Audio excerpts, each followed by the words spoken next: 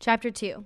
You yourselves know, dear brothers and sisters, that our visit to you is not a failure. You know how badly we had been treated at Philippi just before we came to you and how much we suffered there.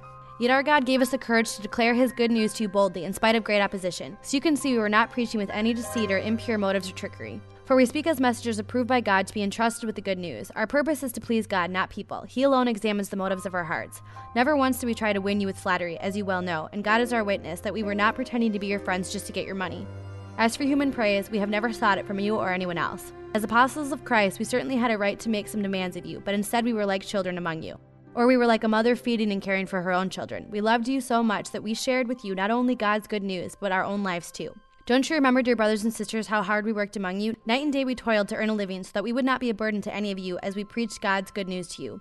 You yourselves are our witnesses, and so is God, that we were devout and honest and faultless toward all of you believers. And you know that we treated each of you as a father treats his own children. We pleaded with you, encouraged you, and urged you to live your lives in a way that God would consider worthy, for he called you to share in his kingdom and glory. Therefore, we never stopped thanking God that when you received his message from us, you didn't think of our words as mere human ideas.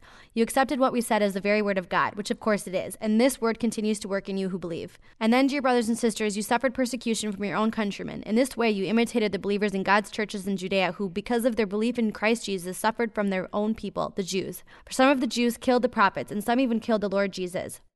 Now they have persecuted us too. They fail to please God and work against all humanity, as they try to keep us from preaching the good news of salvation to the Gentiles.